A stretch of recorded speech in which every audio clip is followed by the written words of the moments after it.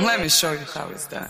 Well, welcome. You are listening to The Drop, podcast on business, tech, and influence. I am one half of The Drop, Tam Danier, head of strategy. I lead insights and product. I focus on tech, in particular, solutions that solve real-world problems. And I'm here with... My name is B. Pagels Minor. My pronouns are they, them, theirs. I have been a product manager for over a decade at some of the world's most well-respected companies like Sprout Social, Apple, and Netflix. I've led teams that built important parts of the App Store, launched games at Netflix, built listening at Sprout Social. All in all, my DNA is fully being a product manager. So last night, I was watching a sporting event. So the sporting event is actually one of the last places in America where you actually do have to look at ads. If you're not going to get up and do tasks during commercials, you're going to look at commercials during a sporting event. And in fact, some of these sporting events now have in progress. Like they have like a short break and they throw in a little 6-second ad, which actually I think is a brilliant innovation because, I know the play is going to resume soon. So I'm kind of really stuck there to look at this ad. But then I thought about it. Ads haven't been innovated in a long time. And I'm looking at Uber and Netflix and all these companies who are now saying, we're going to introduce ads and somehow those ads are going to completely subsidize our business. And one of the things that I've been talking about and that we continue to talk about is the product market fit. And so with product market fit, it's about having a product that people are willing to purchase from you and that you can create profitably. I texted Tam and I was like, I want to talk about this. I was like, because in some ways it sounds like what they're saying is if we introduce ads here, we suddenly will have product market fit, PMF. And I'm just like, but that's not true because the entire theory about PMF is that you have to have it, period. And if you add some ads, maybe that just adds a little secret sauce to your bottom line. And that's perfectly fine. So let's get into it. Tam, can you advertise your way to PMF? That's an interesting way to phrase that question. I think you're talking about the Netflix move to add a lower price tier to add advertising to their pricing plans because they're losing subscribers, which is to your point. Do you really have it if you're losing subscribers? And two, to just increase profitability. I think you're saying a lot of things. It's going to take some unpacking. Number one, on the product market fit, do you have something that people are willing to buy enough that you can sustain a business out of it? And I think that Netflix has proven a lot of things over the years. One, they've proven that people want to watch streaming. That was a hypothesis that they had, that streaming would be a thing, that non-linear TV would be a thing. Like you could release shows en masse, and they created this behavior around binging. But I think what they've really proven at this point is that they have the cost structure of an IP company, of a media company, of a Disney, of an HBO, and it's really expensive. They have the same costs as they have, maybe even more, but they don't have the franchise hits that they have, the kind of things that just have reoccurring revenue. And so they're constantly in this loop of trying to create a reason for people to be long-term subscribers. It's getting harder and harder and harder. If you were to ask me what kind of plan do I have at Netflix, I have the add to the queue, but never actually watch plan. Facts. Or I have the I seen the preview, I think I get it plan. I can't tell you when the last time I actually sat and watched something on Netflix, but I've been a subscriber for a long time. And they probably have a metric that can see who's on the bubble. Even though I would argue that they are not truly a tech company, that they are a media company that is bolstered by tech. They're a distribution company, and they were the first to pioneer using technology to distribute films and shows. Let's say that that's what they are. They are collecting a lot of data, and that's where their competitive advantage was. That they know just how much Tam has been watching their show. They know how many times I've logged in. They know how many times I've responded or clicked on their ad. They know the amount of minutes. They know when I turned on the show, started it, stopped it, never went back to it. They probably have some kind of score on me that says Tam's on the bubble. If this continues for this much more time, she's likely to cancel. It probably can come up with some formula that tells them that. And that goes to the question of product market fit. Do you really have it? So then you're coming in trying to say, well, we don't think we really have it, but maybe we'll entice Tam or someone like Tam to go down to a lower price tier in exchange for watching ads. I think it's a short term strategy. I think it's the most obvious way to look at this problem.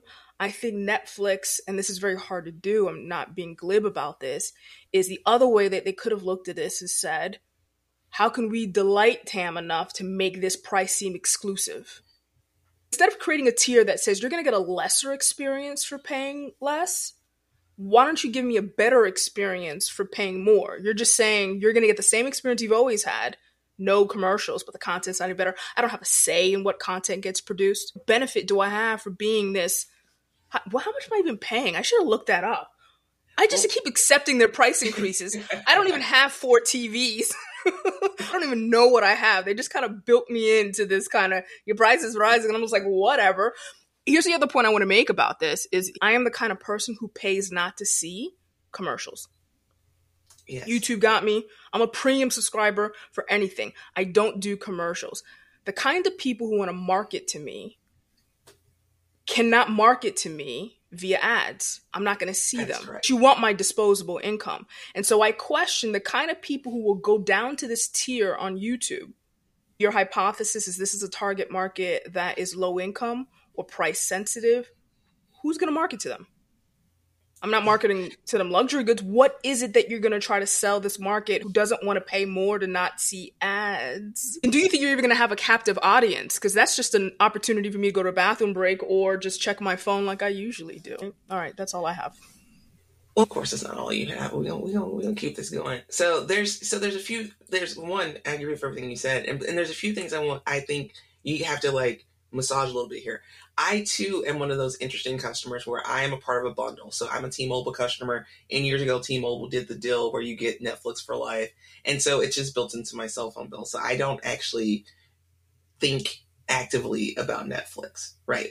Even fascinatingly enough, when I was an employee, I still was just like, I actually don't really think about Netflix very much. When Stranger Things comes out, I'm there. When Bridgerton's comes out, I'm there.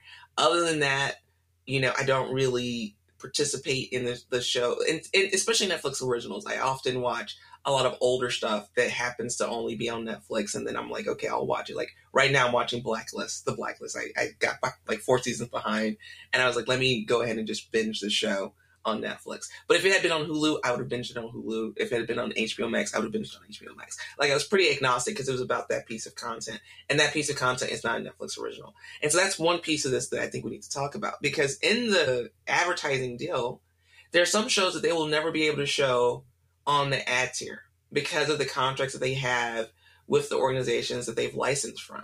So the only thing that's guaranteed is that you can watch Netflix original content.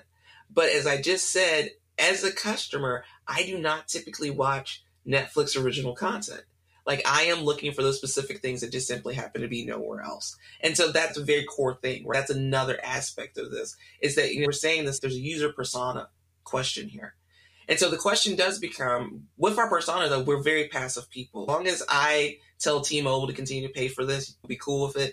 As long as you continue to let your card continue to be charged for it, we're very passive. So we're obviously not the people they're most worried about. And in fact, when you think about UCAN, United States and Canadian customers, they are oversaturated in the UCAN market. So they're pretty well situated here. So all of their growth and what came out in the quarterly report is happening outside of the United States. So it does make sense. If you do an advertising tier in those non-UCAN places, it absolutely makes sense that it might work more effectively there because, one, you don't have those customers yet, so they've never had this non-ad experience.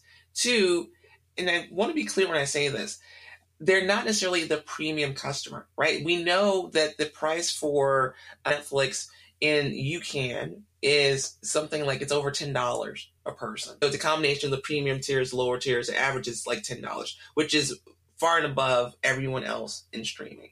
But then when you go to outside of UCAN, their pricing is similar to the rest of streaming. So you're talking about $2, $3, $4, $5 a user, which is not sustainable for the amount of content that Netflix had to create. Add to that, in many other countries, there's actually requirements that you make the content in that country. For instance, France. In France, you actually have to use writers, producers, directors, actors from France. And so you can't subsidize your costs, right, by making that content somewhere else and then bringing it over. So there's extended costs there. And so it makes sense why advertising in some locations would be what people would consider to be the thing that's going to capture everyone, that's going to help capture the lost revenue that they need. But what I think that, the most important part of this is about innovation, right? So, the thing that we're talking about here is Netflix created a tech platform that allowed a piece of content to be delivered very effectively to every single person in the world, essentially. Like, all you have to do is download that app and you are streaming Netflix. You don't have to download the app. You can just go to the URL and you can sign up for Netflix right now and you can be going. You can stream something anywhere in the world, no matter how much your bandwidth is. Be in a country like Ukraine that is going through war and you can still stream a Netflix show. And I say that because that's significant. Because many places would not be able to stream on the bandwidth that you're talking about in some of these countries. And Netflix was able to innovate that into existence. But what you cannot do, so innovation can get you into people's homes, but it cannot accelerate your ability to capture people's attention. And so that's the thing that I think is most fascinating about the Netflix story is that, ultimately the reason that I have to have Disney and HBO is because the stories they tell are just so fascinating, so interesting to me that I legitimately cannot imagine a life where I did not have access to them as soon as whatever drops. Right? I wasn't that excited about She-Hulk, and then I was just like, but at the same time, I was like, that's my girl from Orphan Black. This is going to work out. And it was excellent. Like, I did not know I wanted this type of Marvel show. But somehow Disney, the company, knows that these are the types of stories we all need to see. And that is like, that's that little bit of that. That's that 100 years of storytelling that no one can change. You cannot change storytelling. So, you and I have been playing around. Actually, you primarily play around with the AI things. And then you send it to me and I'm like, oh, that's cool. I'm going to try it too. AI is great, but they're never going to be able to do a Mickey Mouse, right? There's something that's a combination of both like heart and like the tropes from like all of culture, right? That will always need a little bit of like the human touch and can't just be innovated through. And I feel like as the more I learn about Netflix, the more I think, why do you even want to get to 500 million customers? It's not really necessary to get to 500 million customers. What is necessary is to become the most pervasive and most admired media company in the world. I think that would be much more achievable than trying to figure out how to get as much money from as many people as possible. Like, for instance, they could probably do 50% less content a year and potentially be more effective in the content, its stickiness, being very, like having things that literally you look at it and you see it and you go, wow.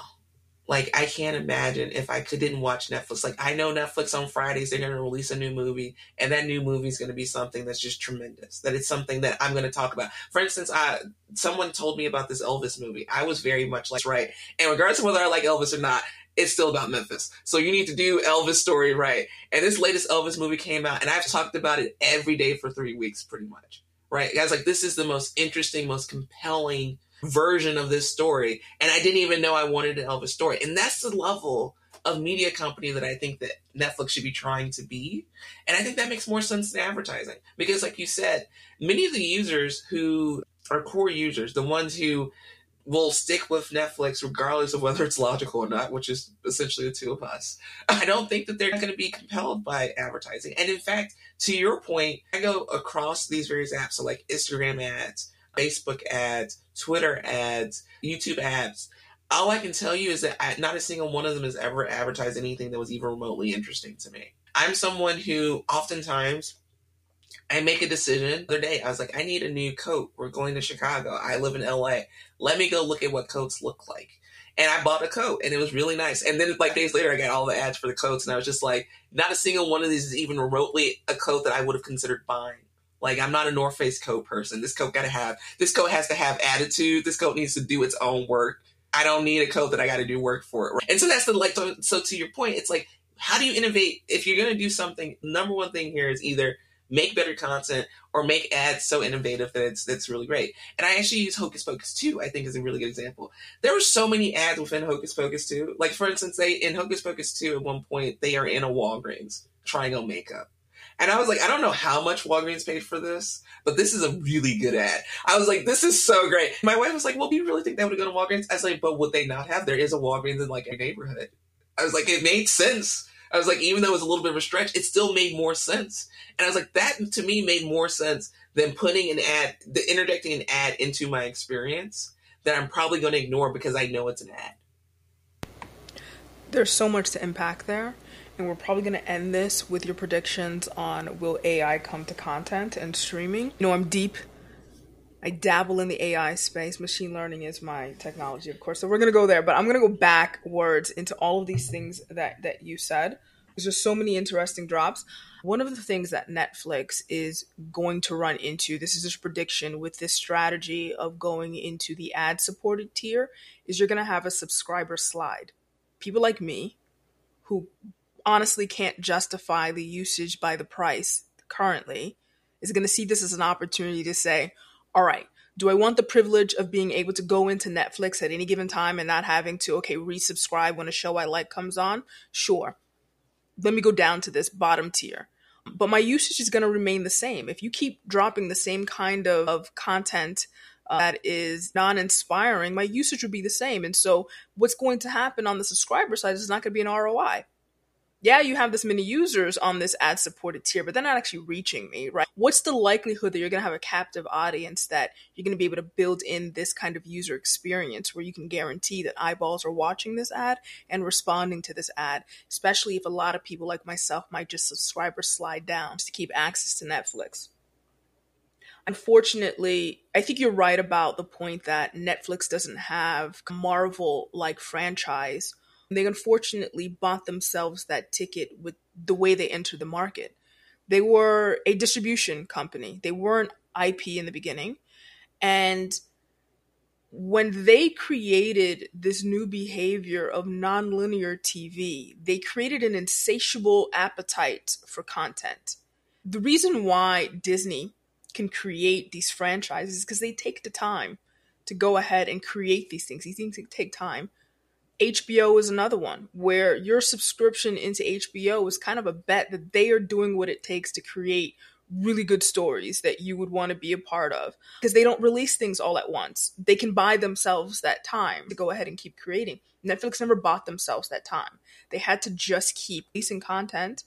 And for them, growth meant more and more niche categories. So then they capture more and more niche groups of people, but never deeply penetrate any one. I think we're getting into the point where Netflix content has like a Netflix sheen on it, kind of like Lifetime movies do. We're getting into that. And that's because they've never really been able to hone. It is Lifetime movies. You see why it's hard to justify paying what's going on. Like, what's your strategy going to be? How are you going to create that kind of franchise content? The thing about a point of what you made about the Walgreens thing. Here's why I don't think that in movie placement, Hollywood has tried this for a very long time. And I don't know a direct insight. I would like to hear from someone who actually works in Hollywood why this is not a mainstay thing. But I do think that it would change the kind of art that's made if every artistic direction was made by the highest advertising payer there. I think some directors, some writers, some of the bigger stars would be like, this impacts the integrity. You could look at it as a business move and say, we need to offset the cost of producing this movie, this $80 million movie, by getting a couple major advertisers to give us a couple $1 million each to help make it. But that would change things, I think. One of the things that I think is very interesting too is that I was reading this really interesting write-up so there's two newsletters called The Ankler. And so The Ankler has a bunch of different media people who've come together as like this group of people who often provide various insights about media companies. And so there's two things that they said about Netflix I think are very important. And it also explains why Netflix has not been able to land those hits. Because ultimately we're talking about hits. And hits come from people, right? People have to have ideas. And the thing is, they were talking about the fact that even though Netflix pays more than just about anyone, folks still feel like the most important thing is to get a show on NBC, to get a show on ABC, to get a Disney movie made, to get even MGM movie made, because it's still like those are the organizations that they most admire, right? They want to be a part of the cool kids club. And Netflix, while they have been able to purchase their way into the front door, folks still making them go through the back door, essentially, was the supposition of this particular article. And I think that's true. And I think that's characteristic of why, even when The Rock comes over and does a big blockbuster movie with Netflix, it's so poor compared to everything else that he creates. There's a lot less talent who's interested in doing Netflix exclusive content. Until that changes, they're always going to have this problem where they're not going to be able to create the level of content that's sticky, that's interesting, that's compelling, that makes people want to spend top dollar. Because ultimately, that should be what they really want to do, is figure out how to get people to spend as much money as possible on this content.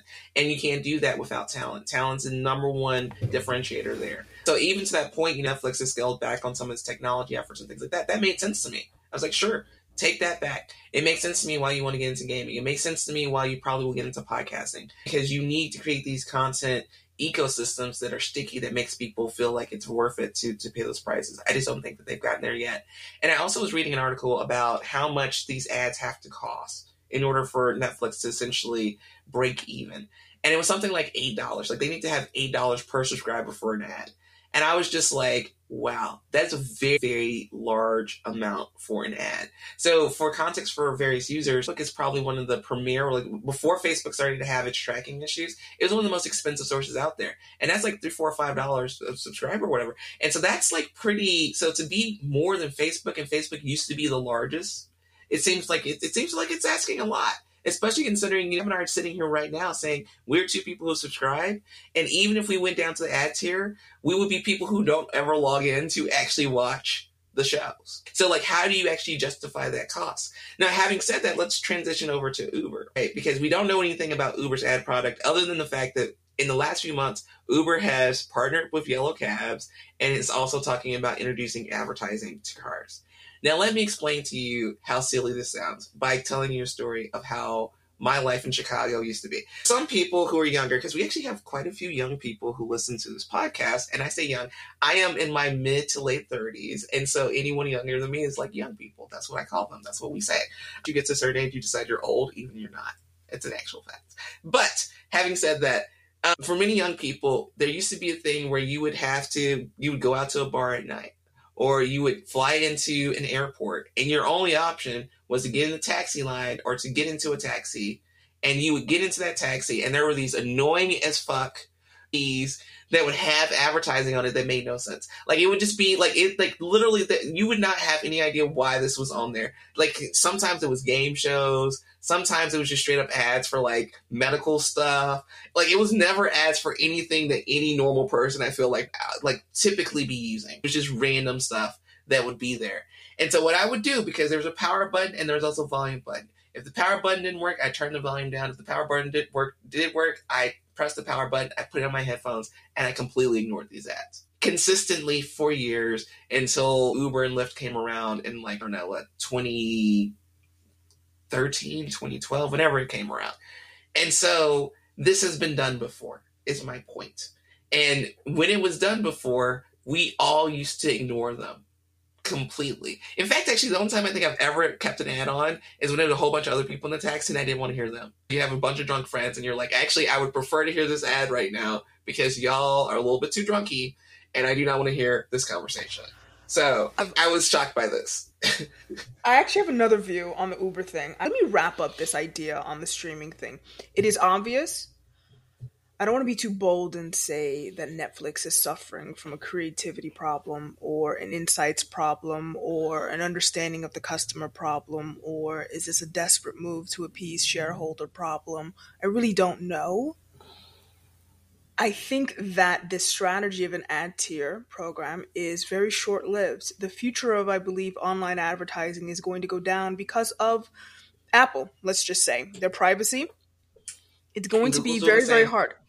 Google's the same. And Google made $200 billion in advertising. So let's just talk about how big this industry is, who the big players are. You're about to run up against these other big players. And again, we're going back to the ROI. Are you going to provide better ROI if I'm a marketer and want to place my ad dollars?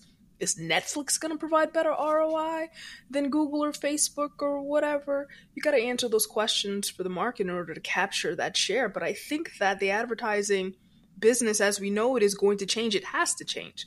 Just as Google and search ads change the definition of advertising by introducing online advertising, it's going to change again with the advent of a couple of things: online privacy tools and the rise of different ways of getting to know things. I think the question that advertisers are going to have to ask themselves is, what are all the ways that users discover things? Mm-hmm. It's not going to be ads. Nobody's paying attention to them. There's other ways. It either has to be, influencing some, word of mouth. You're going to have to innovate in this way. I don't think the ad business is the way to go. I was a long tirade on that. Let's go to Uber. Okay. Oddly enough, I do think that Uber is in a unique position to... Mm-hmm. Uber's a lot of problems. We talked about Uber already. And Uber would, quite frankly, probably be a better company for a company like a Toyota or a GM or a Ford. They should purchase Uber. It would be a better product for them. Uber has the same issue, even to a large degree, that Netflix have. You have a very limited captive audience. The only time people are opening up your app is because they want to accomplish something very specific. You don't have a lot of attention span to introduce an ad to them. So it's very unlikely that you're going to be able to prompt them with an ad within the time it takes for me to choose a car service, put in an address, and capture me in that way. And so then it begs the question, what are the other ways you're going to do it? Are you going to be annoying by giving me alerts and notifications all the time? I don't think that's going to work. You do have an opportunity within the car experience to capture me. And because Uber has access to so much data, where I'm going, where I just came from, if they know that I just traveled to Las Vegas for weekend or whatever, they took me to the airport from Miami. Now they're taking me from the airport in Las Vegas to go to where my hotel is. On that app experience, let me just give you this story about last time I was in Las Vegas. And I know this was a mule in a way. My taxi driver, whatever driver I was with, I don't remember if it was an Uber driver or not, was like, obviously, you need to get some liquor, right? Sure. I know a place that's off the strip that's cheaper. I'll take you there. Want to go? Sure. Thanks for being so helpful, driver. He was getting paid for every head that he bought in. Because as soon as I came in, he followed me into the place, made eye contact with the person at the register, and was like, there you go. Was I mad? No, but I understood the game. If the insight that Uber has is we can capture that. Hey, Walgreens or whatever liquor store, I have a rider. I know, you see what I'm saying? That they are in the position to be able to divert traffic and funnel traffic in that way. I do see a play there. They should have thought of this a while ago. However, this is privacy concerns as well. And I think that it's kind of a tricky thing. You know what people are eating. There are all kinds of ways to increase your user experience every time you travel with Uber. The thing is, I feel like then you have people opt in, because to your point, I definitely would opt into something that's going to streamline my experience. Because even as you said that, I thought about the fact that on Uber Eats now, you can automatically add on a quick convenience store run or alcohol or things like that. And while I haven't done it, I appreciated the fact that it was really easy and it was built into the price, right? So I didn't have to make a hard decision and say, oh, I have to do another delivery fee. I don't have to do another delivery fee. Maybe I should consider whether I need to add those things on right now. And so to your point, like, that's actually thinking about the user, because we've talked about that, right? Because Uber's number one purpose is to make things more convenient for people. It's like, we are going to bring these things to you. And so if they're doing advertising in service of that particular purpose, is a different conversation. I think the biggest thing for me is in car is hard for me, no matter what. Right? Because in-car usually means there's going to be something that's predefined. Now, if they could make it a personalized in-car experience, I would feel very differently about that. That's right? The play that they have. Yeah. That's the opportunity that they have. Uber should know by now, and they probably have this data. As soon as I land into a city, where am I going to eat? Where am I getting the things that are staying in wherever I'm playing, whether I'm at a house or a hotel? These are the most immediate things that are on my mind. Are these things? Where am I going to eat? Like this, you have that opportunity to capture my experience and ask the question, where are you going to eat? There are so many places. Not only that, where am I going to eat that's around where I'm staying? Uber already has that information. You know exactly where I'm going. So you can hyperlocate your suggestions and things like that. If it were me, again, I think GM should buy this and they would create a Uber-like car This is what if I were GM or Ford, I would buy Uber. I would create the Uber car, because you're an Uber. You don't need a car that goes very fast. You're carrying passengers. You need a certain kind of car for what an Uber driver would need for a better backseat experience. The ability to interact with this ad display. Where are you going to go? Do you want this restaurant to be closer to where you're going, or where you're going to go tonight? Or do you want us to plan this? There's so many ways to do that. Not only that, why aren't you putting the ads on top of it? Like, steal from the cab industry. Why aren't you putting ads on top of the car, around the car? This is entire mobile advertising thing. There's so many opportunities there. I do think there are privacy concern issues. But what we're illuminating is that it's basically Uber combines like the Kayak or Booking.com plus the Open Table plus Yelp. Uber. Yeah, plus Yelp. And actually, I think that actually makes sense the more I think about it. Primarily because one thing I will say, so for instance, I went to, I keep bringing up Nebraska because I think it's a great example, right? As soon as I got to Nebraska, I took an Uber to the airport. And then it would have been nice if it actually had prompted me like, hey, where are you going today? Let me help you plan your trip. Because I then had to figure out how to navigate Nebraska. That's right. And it's like 50 miles between major cities. And the good steak was 50 miles away from where I was. And I was like, I got to have this good steak. And I wish that someone had helped me plan to know that it takes 20, 25 minutes for an Uber to get to me. So if I need to get my reservation at this time, I need to do it. So to your point, this could make my life more convenient. I would be very interested. That's I'd be very, very, very compelled by it. If this were a Chinese company, they would have already thought of this because they understand the super app concept very well over in the Chinese market. So I think a little late to the game. But yes, if the question Uber should be asking is how do we, along the journey of all the things that user is going to do, they ordered Uber for a reason. What are all the things that they need to get done and how can you help them? They can do that. So one thing that's really interesting here is that we are decidedly against advertising, or we don't think that advertising will be very effective for Netflix. But for Uber, because if it's in the service of the core customer, which we think Uber might be able to land, we think advertising will actually help. And again, that's not actually it. The advertising isn't helping product market fit. It's creating more value for your customers. And that's what this should always be about. It's like, how are you going to create more value? Not, we just need to make money because we haven't made enough money.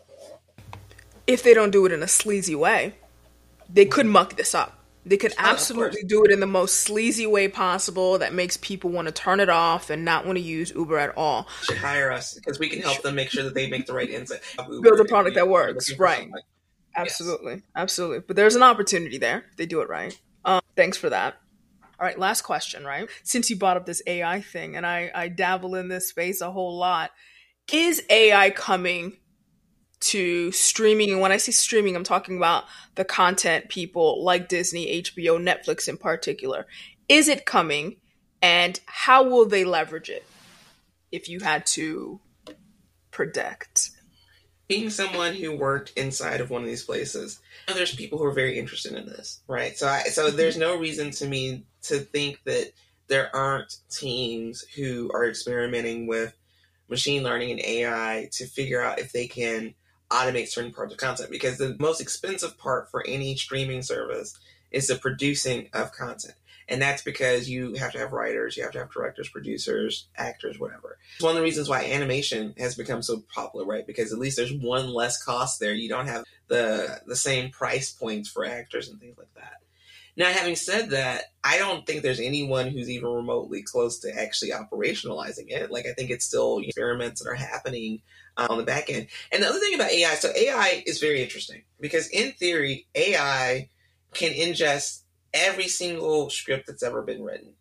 And then you could also have next to it saying, by the way, and then this is how much the best scripts cost. And so you could say, create like $100 million script for me.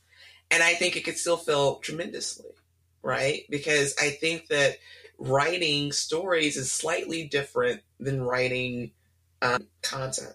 So do I think an AI could create a really great Lifetime-esque movie or Tubi-esque movie? Absolutely. Right? I think today there's probably an AI that could do that. It could make a movie and I probably would watch it. Give me like a little wine. I'm trying to wind down on like a Friday. I don't want anything serious. I think it could probably create that piece of content right now. It wouldn't surprise me if something like that exists. Now, do I think that AI is going to create the next Moonlight? Maybe not. Primarily because the other thing about this is that AI can only consume what has already been created that is easily accessible. It cannot access my story, right? It can't access your story. It can't access the millions or billions of people who have been historically ignored by media company stories. So to me, there's a certain lack of depth, right, that could even come out of this. And I think ultimately, regardless of what is a $1 billion movie, even like last Avengers Infinity War, I did not expect to cry in an Avengers movie. And I'm like one of them tough people. I'm like, whatever. I don't really I'm like, whatever. Really like a few, like Beaches makes me cry. I cry every time I watch Beaches. There's like a couple movies where I'm like, all right, that gets me choked up. And I did not expect to go to Avengers Infinity War and cry on the first part of it. And on the second one, I didn't expect to jump out of my seat when the ladies came in formation and were like, honestly, they should have put Beyonce formation in the background because that's what it felt like. It was like, all right, ladies, line up because we about to whoop these people's asses, right? And I was just like, cool. I'm not sure an AI could ever create that type of emotional connection moment for a piece of content. Or at least the AI that exists now. Now, the one that it's like the humanoid that eventually takes over the world, maybe that's the one that does it. But the ones that I've been looking at right now are woefully lacking for that emotional connection part. And so that's the thing that I think that's partially because there's only so much written experience that actually is documented. I mean, there's something to the fact that to the victor goes the spoils. And part of that is that they get to write the story. And so there's a lot that just doesn't exist in the world to consume, to really be able to tell fully realized stories from a technical perspective, in my opinion.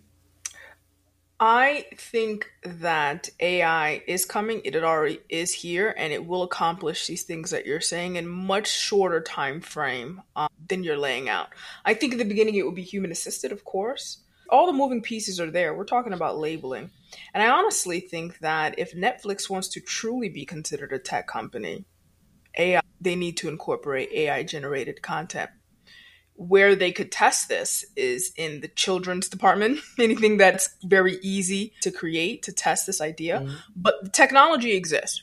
And you can take a look at this technology that exists for something like, let's say, Pandora, one of the best AI algorithms that can choose music based on attributes. And they spent a lot of time dissecting the different parts of music. I personally think Pandora's algorithm for music selection is one of the best in the industry, better than Spotify, better than Apple Music, because of just how many labels they have for each song that they can then correlate and find a matching or K nearest neighbor to select. And you just have a really good experience with that.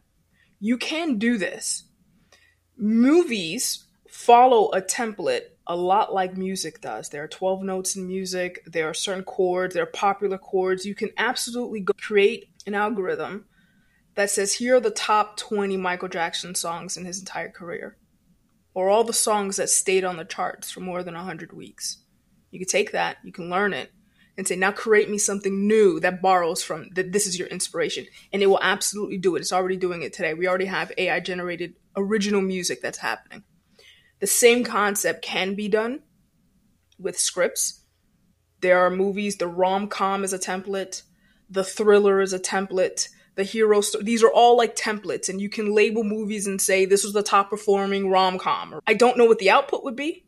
I think it would need human review, but do I believe that we are at the place where GPT-3 text can generate unique synopses of a story or unique titles, and then you would get human writers to go ahead and flesh that out?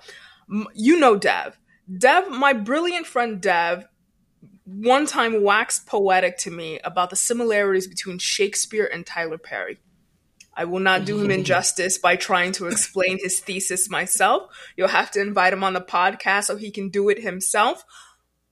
But brilliantly laid out the similarities between two disparate characters. No one would ever connect these two, and how their storylines are similar. And so if Dev can do it, absolutely a machine learning model can do that and can recreate a story for today's times. I believe it's possible.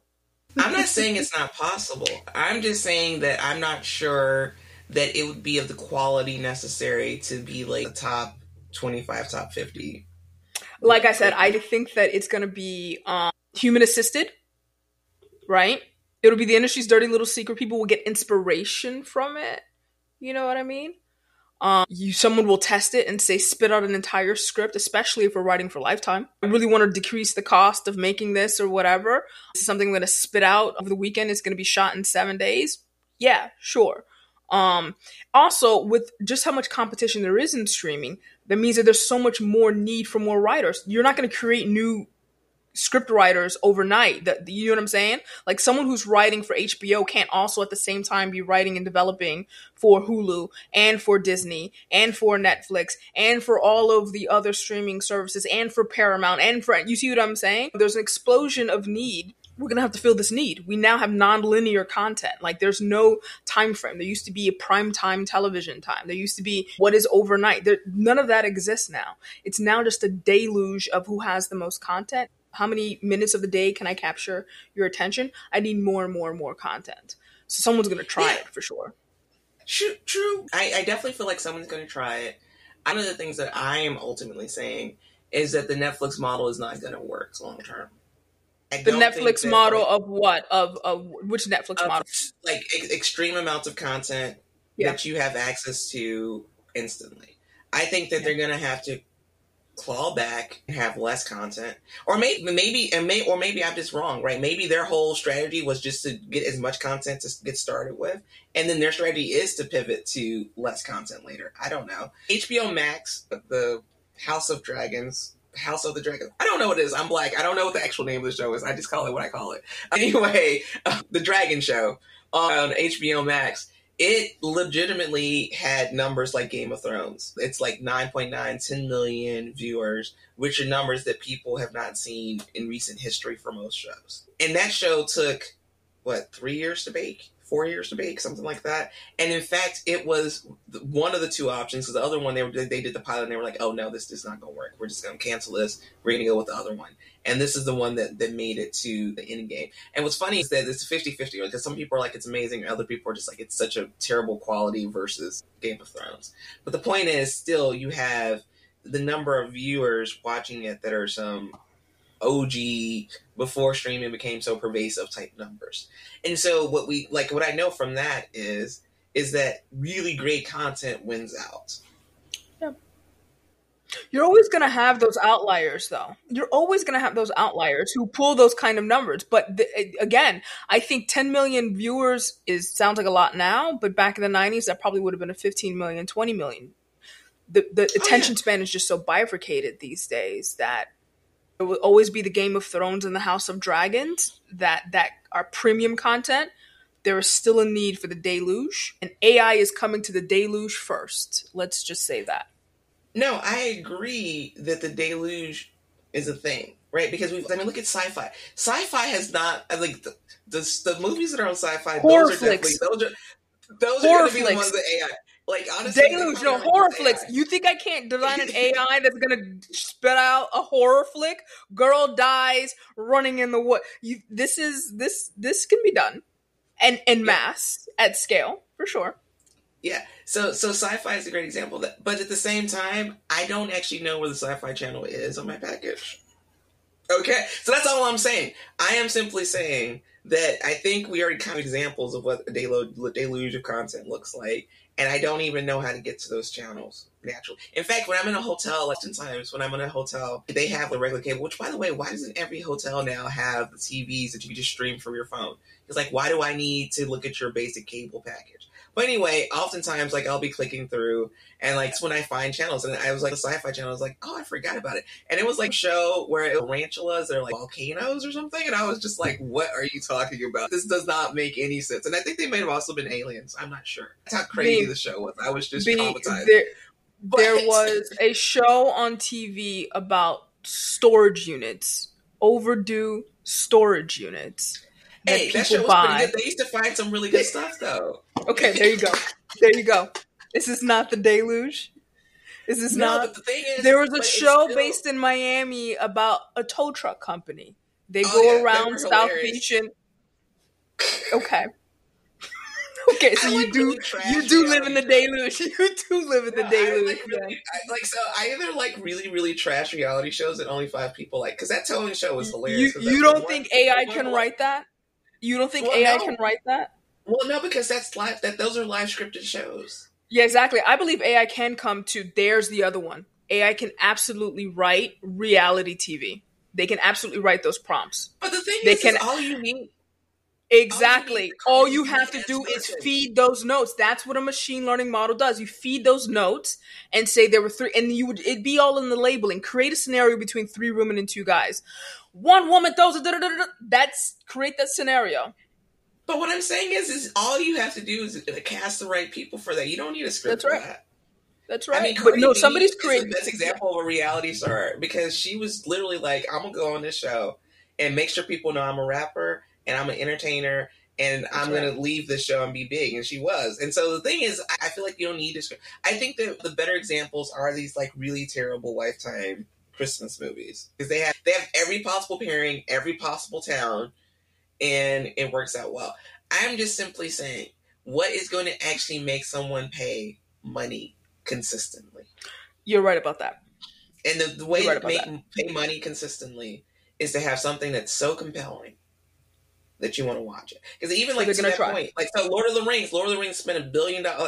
Amazon spent $1 billion on the new Lord of the Rings show. Yeah. I got through 2 episodes. I'm like really determined to potentially finish it because like I like Lord of the Rings, but it's a great example of they were like, well, we have the IP and we think we could just make anything, and you can't because like the Lord of the Rings movies were so compelling, the actors were so great, the story was so great, and obviously it was made based on the book. But many of us hadn't read the book when we watched the movie, so all we were going on was what we were seeing on the screen. And I just remember like being at the edge of my seat. And this came out when I was in college. And so as college people, we actually watched like you could go to the theater and every time one came out, you could do like the marathon. And so we actually did 3 of those movies in a row, sat there in the theater to watch those and loved every second of it. And so that's simply what I'm saying. Like there needs to be like instead of the Would you do that race. again today? Would you do that again today? First This of all, sounds like I am a 6 hours. different age. I am a different Yeah, age that's what I'm now than saying. a I'm 1-year-old. capturing that. No, I'm capturing that. no, That's but a I very think limited. Yeah. if I were in college still, I would. I'm a different age group now. I think there's college students, because for instance, like the Black Panther movie that's coming out, there's lots of people who've already bought the show and can see Black Panther 1 and 2 back to back. And it's actually older people too. Like I literally was looking at a known influencer's page, and so many people said, yeah, I bought it so I can see back to back. But it's because, especially for Black people, Black Panther is the height of like everything that we've always Black wanted excellence. to see in a show. Yes, and it's not just Black excellence, because it's also just like, this is a good ass movie. It's like, this is blackety black and it's good as hell, and so that's why I'm willing to watch both 1 and 2. And these were older people. These are like people in their 40s and 50s who were writing this. So again, it comes back to this point of like, this is something that is so different, that's so amazing, that's so excellent, that like, I honestly am upset. Like, I told my wife, I was like, I'm upset because our schedule says that we can't watch this until November 22nd. I told her, I was like, I can't even look at the internet for 11 days. Right? And so that's the level of interest that I have in this show. And I just simply These think are that more flash in the content pans. providers. No, I don't think it's flash in the pan. I think this is taking your time and creating something of significance. That's another podcast. I don't know. I gotta think about that some more. Case in point, Amazon couldn't recreate Lord of the Rings. Yeah, no, I think they did a terrible job, but I didn't say that everything will work. I'm just saying that when it does work, like again, the main reason other that I continue to have Netflix, other than the fact that it's passively through my T-Mobile account, because I want to see Bridgerton and Stranger Things, because those are the 2 shows that I watch on Netflix. And I literally wait for them. I was reading an article about the preview of Bridgerton, and I'm just like, well, when you coming? Because I'm here for you. So there is something about that is significant. And because that more so than anything else is the reason I still have Netflix. Not because I care about Netflix, but because I'm looking forward to seeing those shows. And that's the type of PMF that everyone should be looking for. Right. What keeps them there? Every year I go through a purge, the closet purge. What am I not wearing anymore? Things around the house, because I don't like to pile up a lot of things. I also do a subscription purge. Like there are things that are just a lot of money getting eked out of your account, $1.99 at a time, $5.99 at a time. You miss these things. So you got to go through an audit to see what the hell is this. Apparently, I've been subscribed to Epics for the last year. When's the last time I watched something on Epics? I did not know I was paying $5.99. Okay.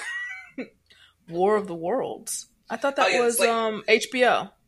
No, it's the main Epic show. That and Godfather of Harlem are the two. There you go. I got it for Godfather of Harlem. When's that show come out again? It's been dormant. I've been a sleep cell of a customer for all of this time because that's the only way that I had it. And I just recently, so I got to do this purge. I don't see good things for the streaming category just because of how much competition there is.